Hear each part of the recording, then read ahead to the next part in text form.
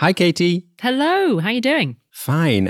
I want to try something out for the intro this week. Okay. I've asked this AI chatbot, ChatGPT, to come up with a script for the opening of the episode. Can we see if it works? I'm sending it to you now. Okay. This is a terrible idea, by the way. Like, what if the script is actually good? Then our job will be made much easier. Okay. Cue the music.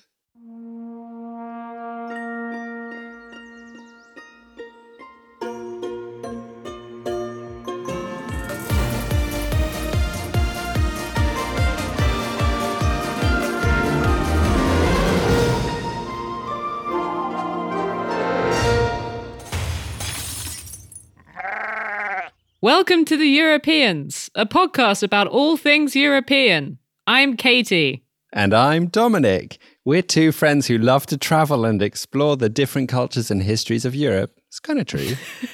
I suppose so. In each episode, we'll be discussing a different aspect of European culture, diving into the histories and traditions that make Europe such a unique and diverse continent. Yeah, I guess we kind of do that. Today, we're going to be talking about European cuisine. From the delicious pastries of France to the spicy curries of the UK, Europe is home to a wide variety of culinary traditions. Well, I mean, this is kind of creepy because we are talking about food this week.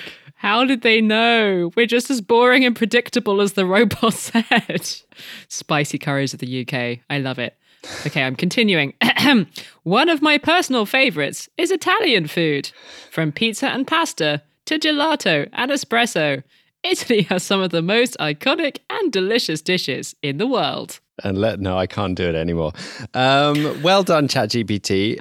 All I told it was to create a script for a podcast about Europe called The Europeans, hosted by two friends called Katie and Dominic. And it came up with that, which is quite impressive. I thought it was horrible. I don't think we should ever ask the robot to write our scripts again.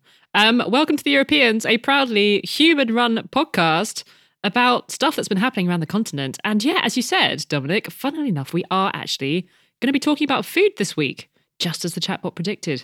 What's coming up? Well, yeah, kind of. We're not going to really be talking about European cuisine, so to speak, about Katie's love of pizza and pasta and espresso. And the spicy curries of the UK. The spicy curries of the UK. But we are going to be talking about food because a few weeks ago, Noma, the incredibly famous restaurant in Copenhagen, and by some rankings, the world's #1 restaurant, announced that it would be closing its doors at the end of 2024. Because, it was said, the owner, René Redzepi, has decided that the business is unsustainable. The announcement came amidst mounting criticism of worker conditions in Denmark's restaurant industry, with pretty horrific reports of incredibly long hours and unpaid labour and general mistreatment of employees. So we wanted to speak to someone in the Danish fine dining world to try and unpick why this decision has been made and to look more broadly at the state of the restaurant industry in Denmark. And we found the perfect person, Lisa Lint Dunbar, former waiter and restaurant work culture critic, whose Instagram account has become an extraordinary platform for collecting the many personal accounts of abuse in the Danish restaurant industry. We'll be speaking to Lisa later on in the show. But first, it's time for that thing you've all missed. Good Week, Bad Week. Good week, bad week. Who has had a good week, Dominic? It's been a good week, or even a great week, for the children of Ireland, after the president of Ireland, Michael D. Higgins, said in an interview that he thought homework should be banned. I can hear the children of Ireland cheering from here. Yeah, me too. I think I would have loved it. Although maybe I would have developed less at school if I didn't have homework. What do you think? I quite liked homework because I was a massive nerd. Did you? You were one of those. I was one of those. Doesn't surprise me. But now that I've got lots of friends who are parents, like I've seen, especially here in France, like kids getting really stressed about homework. And I just see them and I think like, why should 6-year-olds be stressing about deadlines? Like, can't they do that when they're grown-ups? It's a good point. The president of Ireland, he said, the time in school is an educational experience and it should get finished at the school. And I mean, if you look at a place like Finland, where they have this internationally celebrated educational system, as we discussed on the podcast about a year ago, They don't give that much homework to kids over there. There is also not a culture of richer parents paying for extra private tuition for their kids. Kids can have time off after school and develop other interests like sport, music, or even just hanging out with their friends. And the president of Ireland suggested exactly that kids should be given the free time after school to pursue other creative things. He made this statement about homework whilst being interviewed by a group of kids, actually, on RTE's News Today, which is a current affairs and news programme for children. I think I know who they'd be voting for now if they had a vote. Gonna say, playing to the crowd, Michael. Absolutely. So he's clearly saying what the kids want to hear, but he's the president. Does he have the power to make this happen? Well, he, of course, signs laws when they land on his desk, but I don't think his answer to the kids actually means that homework is going to be banned in Ireland anytime soon. That said, he is an incredibly popular leader in Ireland. In a 2019 survey by YouGov, he was actually voted the third most admired man by Irish people after Barack Obama and David Attenborough. So if he's behind this idea, then I wouldn't be surprised if a wave of politicians swooped in behind him and some momentum built for a proper homework ban. Although, let's be honest, it's the adults who are voting right, not the kids. So perhaps this won't ever make its way to the top of the political agenda. That said, there does seem to be slowly growing skepticism amongst adults about homework. There are multiple studies suggesting that homework has pretty little advantage for younger children, in particular, primary school children. I read a powerful opinion piece from a teacher in the Irish Examiner who thinks that Irish schools are obsessed with homework and that, especially for younger kids, it needs to stop. And we need to encourage kids to spend more time outside after school and move, not force them to sit at a desk as soon as they're home to continue working. She cited studies that suggested that homework can lead to boredom, anxiety, and stress. And she points out that whilst homework might work for some kids, it increases inequality in society because not every child has a home environment that is suitable for getting their homework done. Yeah, I mean, I'm just thinking about early in the pandemic, I taught some classes online and there were some students who, there were like loads of kids in the bedroom, really cramped living spaces. And of course, like you've got some parents who are able to help and some parents who aren't, right? Yeah. So it seems like there's quite a strong argument against homework for younger kids. What about older kids? Well, in general, from what I've read and from people I've spoken to, including members of my family in the teaching profession, it seems that there's also pushback against homework for older school kids, but it is less clear-cut. Homework can have some benefits for some older school children, helping them develop independent studying skills outside of the classroom, probably like it was for you, Katie, by the sounds of things. And homework can also be useful in terms of repeating, revising, and recapping things that have been learnt at school. If there is homework, then there also seems to be a movement away from giving long tasks. These are seen as unhelpful. Homework, according to studies, is more beneficial when it is no longer than 30 minutes. I think we went to school in the wrong decade, Katie. I think so too. There is still this inequality problem, of course. If you have a quiet home and parents who can help you and encourage you to do your homework, it's more likely to be beneficial for you.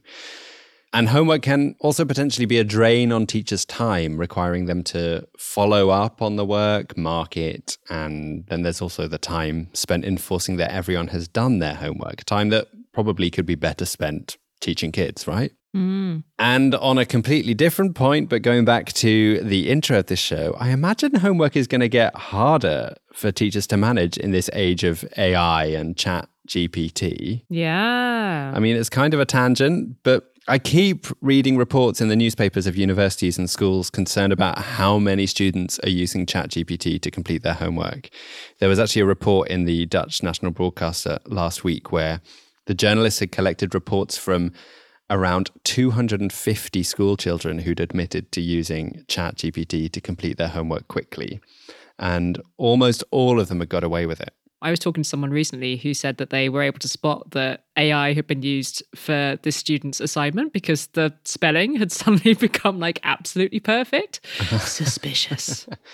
Well, yeah, I mean, schools and universities are quickly adapting to this new world and they are finding ways to detect if something has been made by AI. I think there's actually now a bot that can tell you if a piece of text has been made by AI. That's ironic. It is, yeah. But it is quite a Pandora's box.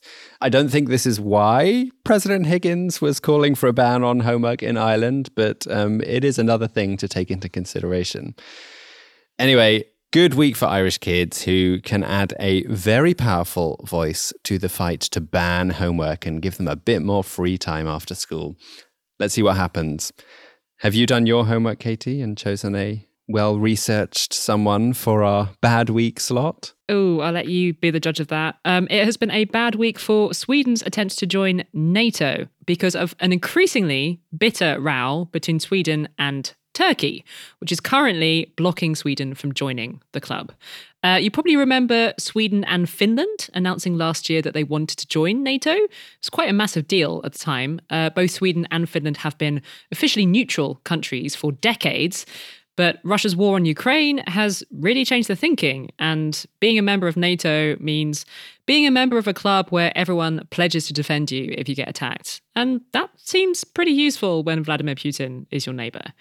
So both Sweden and Finland announced that they want to join NATO, but that doesn't mean that they get to just swan into the club, because all of the existing members, 30 countries, have to say, OK, Finland and Sweden, you can come in. Okay, so where are we at now? How many countries have already given the okay for Sweden and Finland to join? All of them except for 2 countries, Hungary and Turkey. Hungary has promised it's going to step out of the way early this year. We'll see. But yeah, both Hungary and Turkey have been quite quick to recognise that they actually have a lot of power in this situation. So they want to get something out of it. Hungary's Prime Minister Viktor Orban has always been very happy to play strategy games in situations like this one and, try and extract concessions, as talked about many times on this podcast. The same is also true of the Turkish president, Recep Tayyip Erdogan. He has quite a history of trying to use these situations to his advantage. So like when you look at the refugee crisis back in 2015, for example, he managed to get quite a lot of stuff that he wanted in exchange for stopping refugees from setting sail from Turkey to Greece. He got billions of euros of aid. He managed to get a fair amount out of it. And what does he want this time in exchange for stepping out of the way of Sweden and Finland's membership? He wants a bunch of people who are currently in both of those countries to be arrested and deported to Turkey.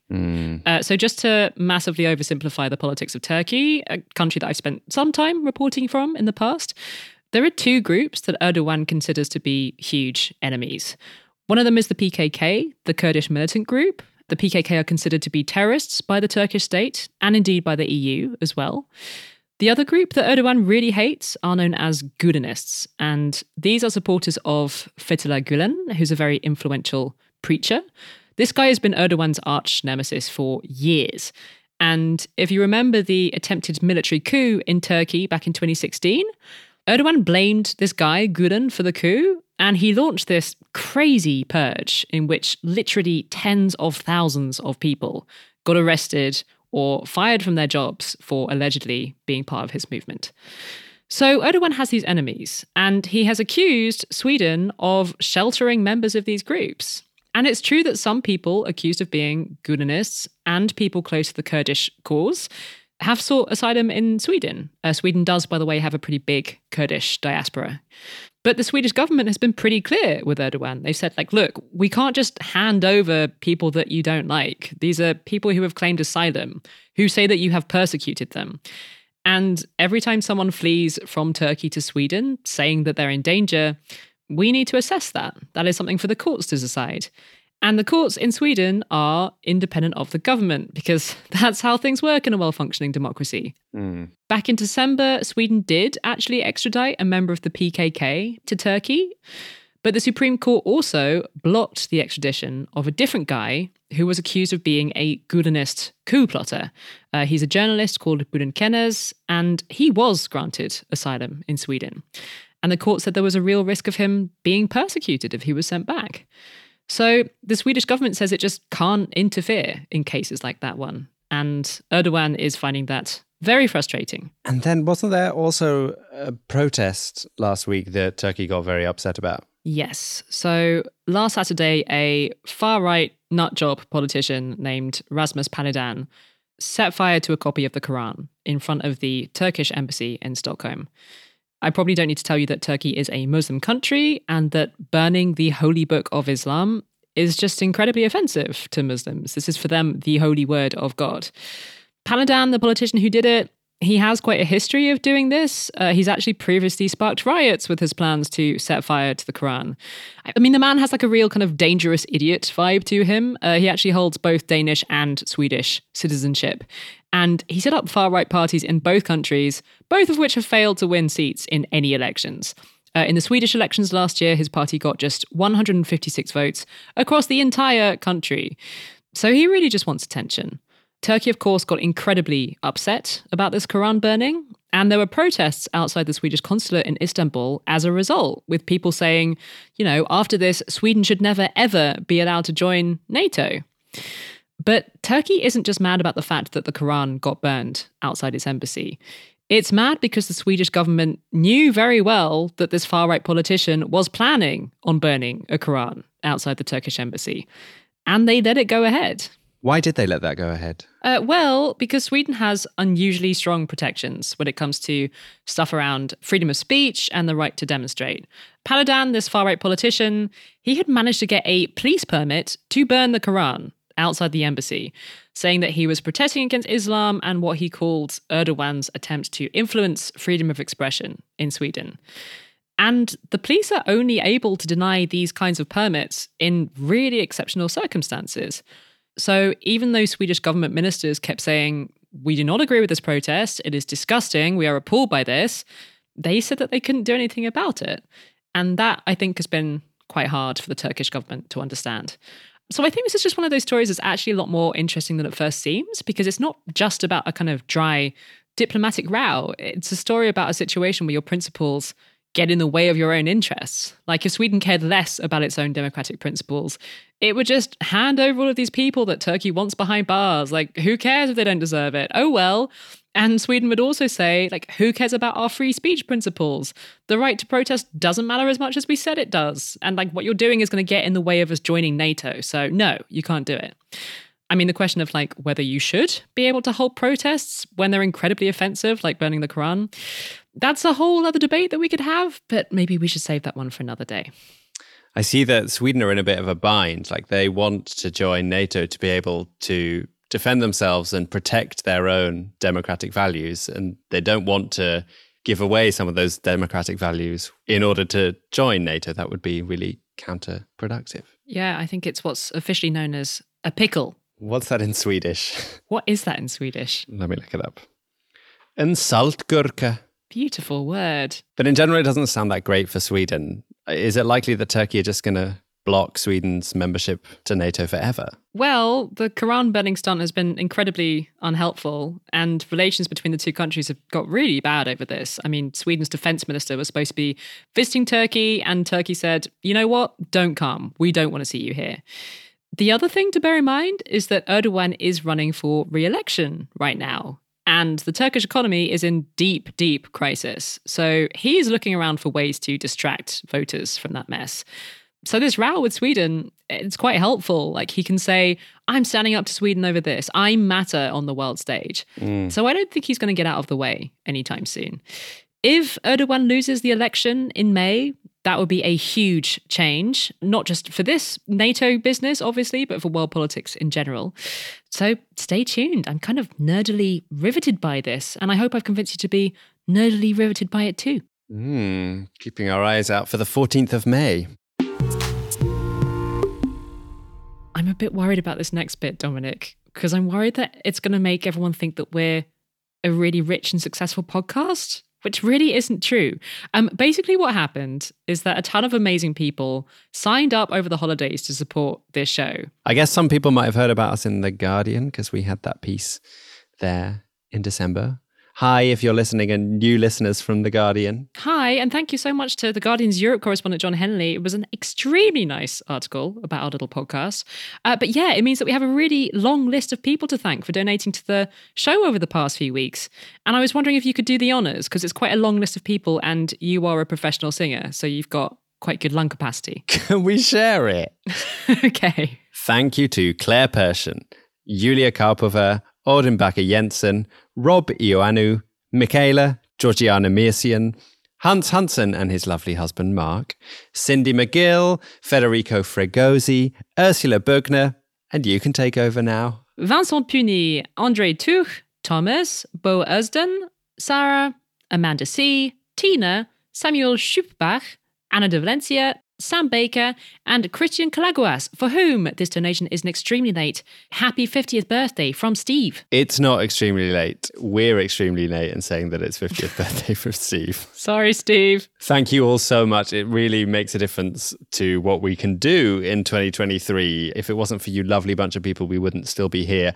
And in all honesty, despite all these lovely people, we've got a budget and we are still short for 2023 based on what we want to be making and so that we can pay our producers properly. So if you want to join, please do head to patreon.com/Europeans podcast.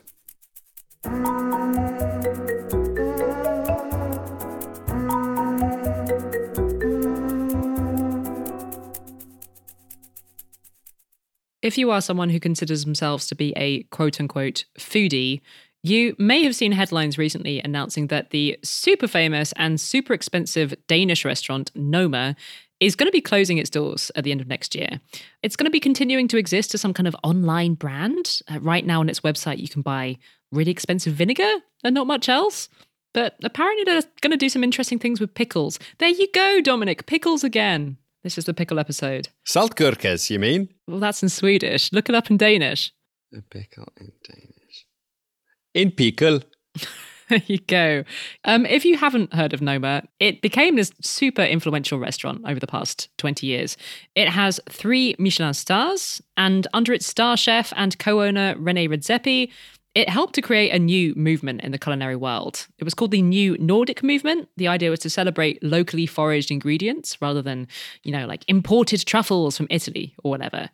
So Noma became famous for these really beautiful and extremely creative dishes. And extremely expensive. But there were things like celeriac shawarma and these beautiful beetles made out of fruit. And these really old carrots, which I hope are more tasty than they sound.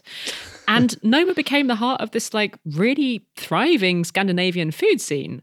It's repeatedly been named the best restaurant in the world. People would go on these food pilgrimages to Copenhagen just to go to Noma, where I think you can expect to pay at least 500 euros for a tasting menu.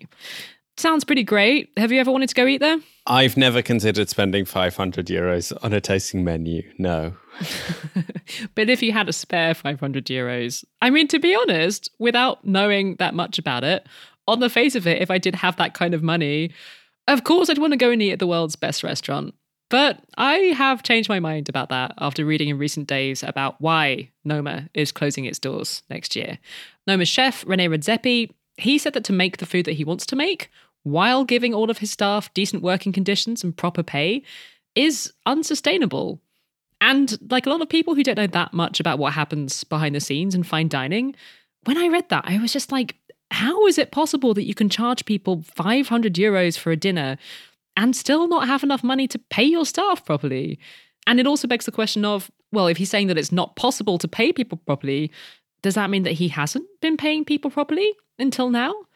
And it turns out that that is, to some extent, true. Noma is not alone in having received a lot of criticism over its working conditions. Other high-end restaurants in Copenhagen and internationally have also faced a lot more scrutiny over this of late. But Noma has had a lot of bad headlines, including over its huge reliance on unpaid interns who came to work there because, it's such an impressive thing to have on your CV, the name of this restaurant. And then they got there and they did stuff like shelling walnuts on these crazy, sometimes 16-hour shifts, often really not learning very much, and essentially just doing manual labor for a hugely expensive restaurant for free. Noma and its chef, Redzepi, have tried to defend themselves in the face of this criticism. They started paying their interns in October, and they've said that they have acknowledged systemic problems and tried to address them. But the criticism has persisted, and once you start reading about it, there's something very unsettling about it, this contrast between the sumptuous luxury of the dining room with all of these exquisite dishes that you get to enjoy, and then these allegations about what's been happening behind the scenes. We had a lot of questions about what has been going on, and we found the perfect person to ask about them. Lisa Lynn Dunbar has worked in the Copenhagen restaurant industry for years. She's worked at cafes, wine bars, Michelin-starred restaurants, although she hasn't, I should be clear, actually worked at Noma itself. And Lisa has emerged over the past year or so as a critic of the working culture in the industry and as an advocate for better workers' rights. We gave her a call in Copenhagen.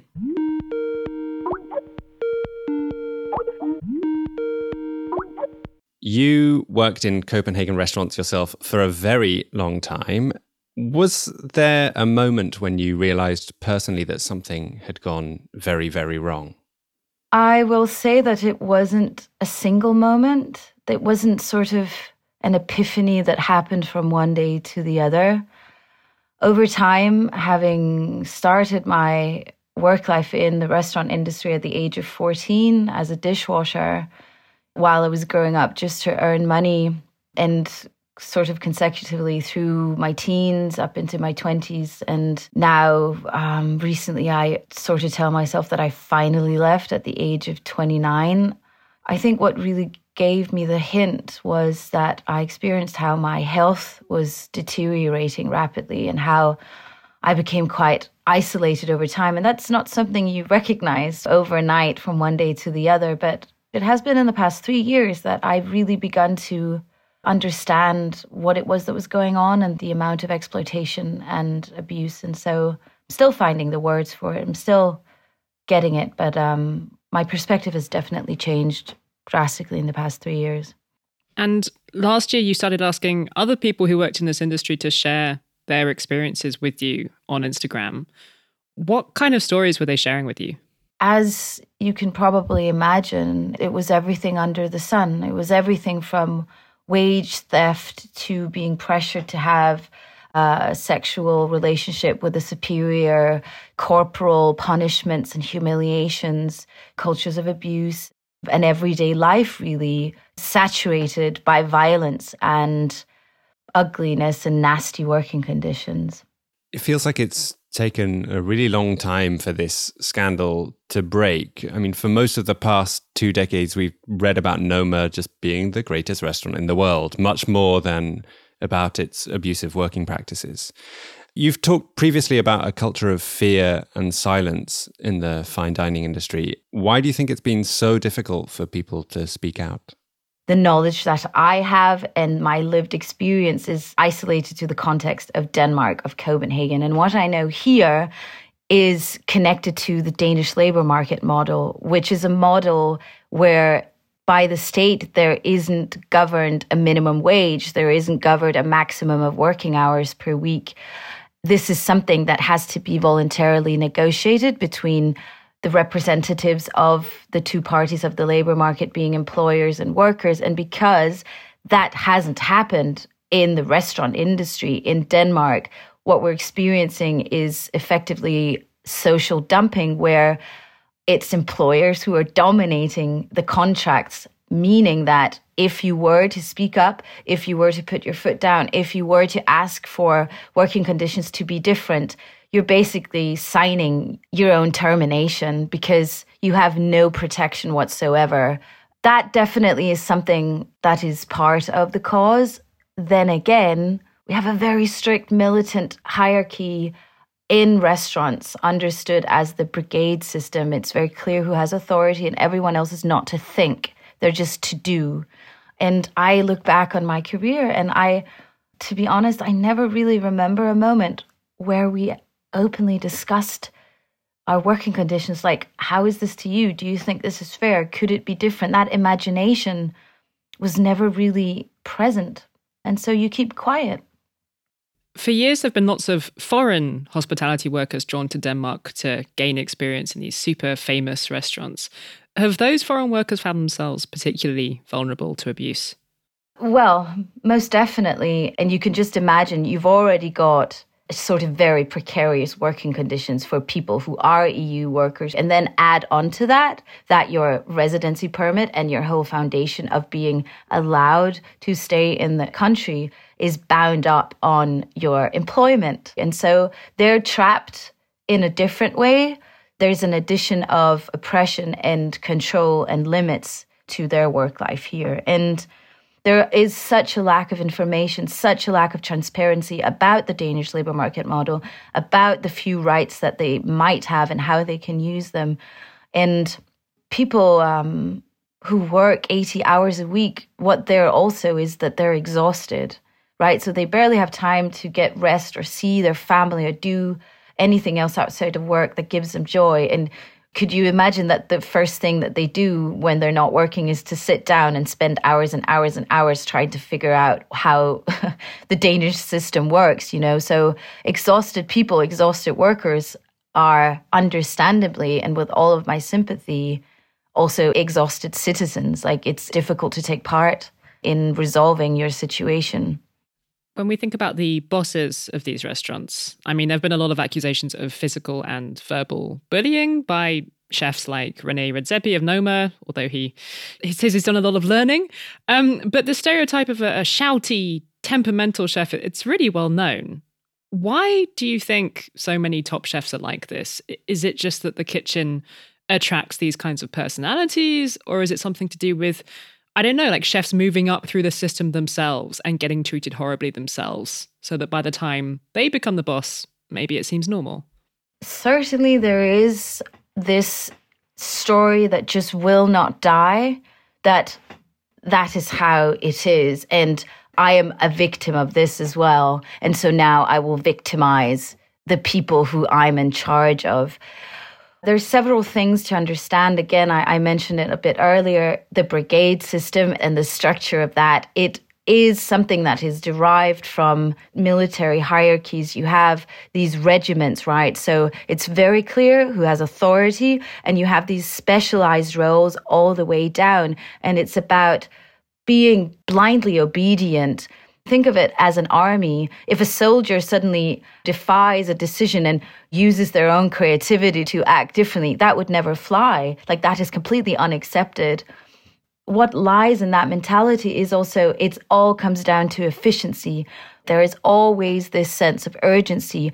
And for that to effectively work, you have to be a doer. You have to do as you're told. And so a lot of that happens from above with force, with a lot of force, and it excuses so much behavior because it has to go fast. You have seconds to carry out a task, and everyone else is dependent on you carrying out that task. I mean, what we've seen, Redzepi inclusive, is that he and others, like David Chang did it as well in his book, like come out and admit to their sins. But what they're confusing that with is like, that is not necessarily rectifying that. You know, they just want to, okay, I've now admitted to this, let's move forward. But you know what my point has also been is that, well, Noma's existed for 20 years. How about all of the people you've stolen wages from? How about all the people you've harmed and discriminated through different systems of oppression? And there's just no conversation about that. So to me, that isn't really being fully honest and willing to be confronted by the violence that they have practiced. And when that doesn't happen, I don't have a lot of faith in them being able to actually change their ways. Do you know of anyone or any restaurants that are actually finding a way to serve fine dining to people in a more sustainable way for the workers? Like, are there any other good examples? No. That's sad. If we think about it, fine dining is extractive, and fine dining has its sort of value because of its exclusivity and because how limited it is. And so many of these fucking places will not accept that they are for the 1%, that they are for the few. I still have this sense that Noma and places like that, Geranium, maybe a little less, or Alchemist, like it's inclusive to everyone, but it isn't. Not only is it not sustainable, the practices that they've based their success on are unethical. I really mean it when I say abolish fine dining. Do you see René Redzepi's decision to close the doors to Noma as a sign that your advocacy work is being effective? Did you have any feeling of relief when you heard that the decision had been made to close the doors to the public? Some, or quite a few people who kind of wrote me in congratulations that I closed Noma and stuff. I don't believe that. Listen, I might in certain circles have become a voice, but if we look at it on a broader, more global scale, people in the States, specifically Black women, have for a long time been on the front line of saying like, this is our working conditions. And I am standing on the shoulders of so many other people, and a lot of people I don't even know. But going back to your other question about being relieved about Noma, not at fucking all. It's such a hoax. It's a media stunt. It's a cash grab. Basically, I see it as they've extracted all of the value they could from one business model for 20 years, and now they're going into a different business model that they're just going to extract more value from. He's saying that they want to be sustainable while he's saying that they want to open up like a factory, a product line, basically living off of the brand of Noma. I have very little faith in them actually understanding the scale of the problem. And there's still been no apology to all of the people who have been through Noma and René Redzepi and Noma affiliated restaurants. A lot still clearly needs changing in the restaurant industry, but I'm wondering if the shortage of hospitality workers after COVID that we're seeing in lots of countries at the moment might actually end up changing the power dynamics for the better. Like, I'm just wondering if the fact that these workers are in high demand means they might be able to take some power back and demand better conditions. Are you hopeful for progress on that front? What the pandemic did was clearly visualizing for a lot of workers how precarious their working conditions actually were, because they were just quitted from one day to the other. And so all of this like family aesthetic, and we're family here, that became very obvious that that was a lie, that was a myth, because people who'd worked for restaurateurs, employers for ages, like years and years and years, were just sent an email where it said, "Dear employee, dear staff member," no name, just like this generic email that was sent out to everyone. And I think rightfully so, that created a lot of anger, that prompted a lot of rage. And anger is good. Like, if you're not angry, you're not paying attention, is something I often feel. And so COVID did bring about a new consciousness about that. However, there's still so far to go, because it doesn't really change that workers in the industry need work, and that a lot of employers are not really getting that. There isn't a lack of workers. There are a lack of workplaces with good working conditions. And every time I see like an advert or somebody putting up a job ad, it's always about, we have good staff food, or you can have a weekend off every other week. It's not really about saying, we have pension here, we have health insurance, we stick to 50-hour work weeks maximum. And so it's still dominated by the employer. And yeah, maybe the power dynamic has shifted a little bit, but far from enough. Far, far, far from enough.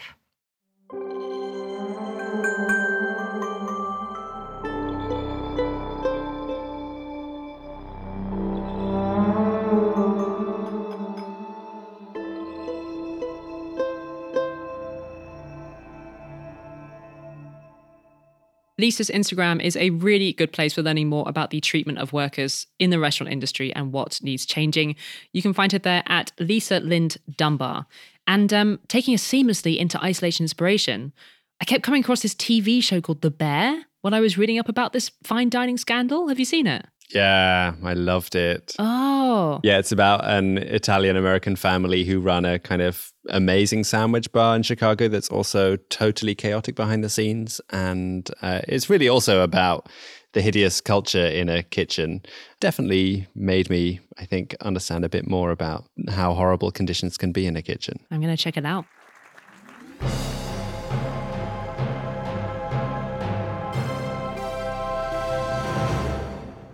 So Dominic, you seem to have been hard at work in your singing job for most of the waking hours that we've been away. But what have you been enjoying in your downtime? Yeah, I was in Italy for most of the time we've had off, which was really nice. I spent most of my time in Bolzano in the north and then was down on the Amalfi Coast for a few days at the end. And while I was there, I tried to immerse myself in a bit of Italian culture in between rehearsals, even when it came to my Netflix viewing. So I ended up watching the most recent film by the great Italian director Paolo Sorrentino. I was absolutely obsessed with his film La Grande Bellezza, which is this whirlwind of a film that paints an incredibly colourful and almost fantastical picture of Rome in the 1960s.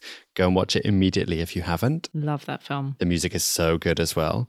Anyway, I also liked this most recent film, which is on Netflix and won the Grand Jury Prize at the Venice Film Festival in 2021. It's called The Hand of God. It's set in Naples in the 1980s, around the time that Diego Maradona moves to Naples to play for the Neapolitan football team.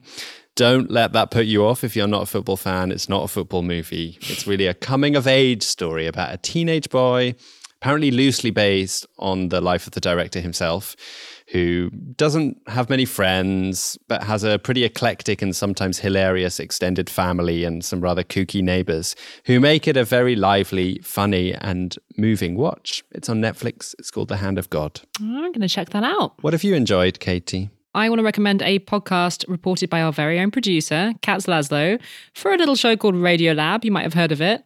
It went out last week on Radio Lab and also in the feed of Rough Translation, which is an NPR show that we have worked with before here at the Europeans. It is a great podcast about people's stories and experiences around the world. This episode that Katz reported is the first in a two-part series that she's been working on called Under the Counter. And it is about trying to get abortion pills into Ukraine, both for women who are pregnant after being raped by Russian soldiers and for women who need them for whatever reason. I think that people's health, and in particular women's ability to have control over what happens to their bodies, is something that tends to get forgotten quite quickly in a war. You know, like so much of the emphasis is on getting weapons and getting bandages, these immediate things that are so obviously needed, you know?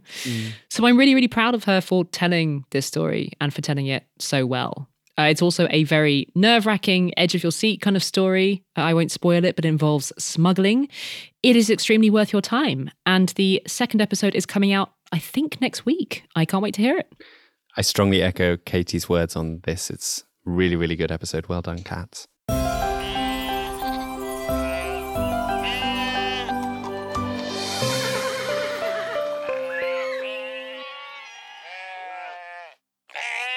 I've got a happy ending for you from Poland this week, where researchers at the Institute of Mammal Biology announced that they had spotted the largest herd of bison they'd ever seen on the outskirts of the immense Białowieża primeval forest.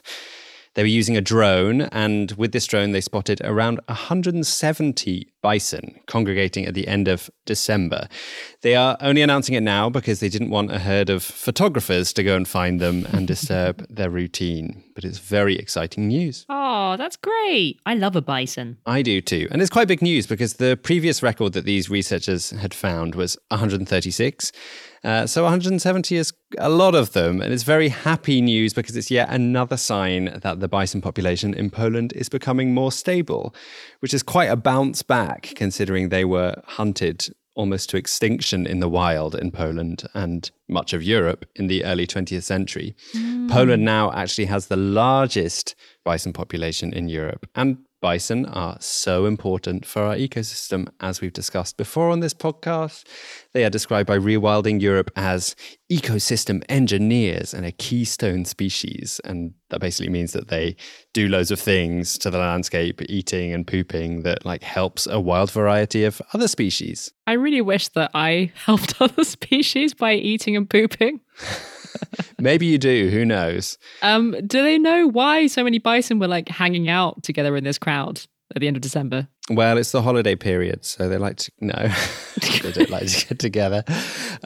Scientists think it was because of the sudden onset of winter and a drop in temperature, at which point it's best if they stick together to keep warm and safe. So happy, warm, safe bison. Congrats. We will be back next week. I'm so pleased to be able to say that again. We will be back next week when I think we will probably be trying to get our heads around Germany's policy towards Ukraine. Don't miss it. In the meantime, you can find us hanging in there on Twitter, still just about at EuropeansPod, and on Instagram at EuropeansPodcast. This episode was produced by Katie Lee and Wojciech Aleksiak. Thank you both. Have a good week, everyone. Farewell. Bye.